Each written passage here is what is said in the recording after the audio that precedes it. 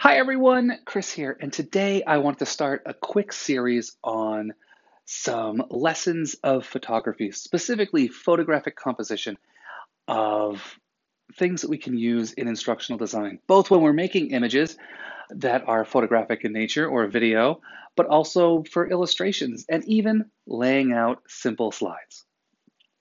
So today I wanted to start with the rule of thirds. And the rule of thirds is a fun composition concept. It's a really great shortcut.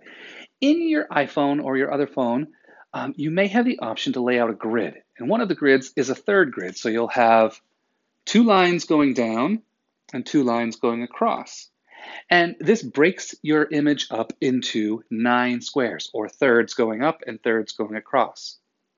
Now, the rule of thirds says if you want to make your image more appealing, you should put your subject on one of those lines. And it doesn't really matter which line you choose. And then the second piece is those intersections, those 4 points in the 4 off centers. Those are the ones that become most eye-catching. So if you can, put your main subject there, and your image will be that much more well composed. There are, of course, times to break this rule. And the one real simple way that we're probably going to encounter is for extreme action. If you're having extreme action where you need people to laser focus, you'll want to put the piece of focus right in the center so that your viewer isn't distracted by the things going on around them.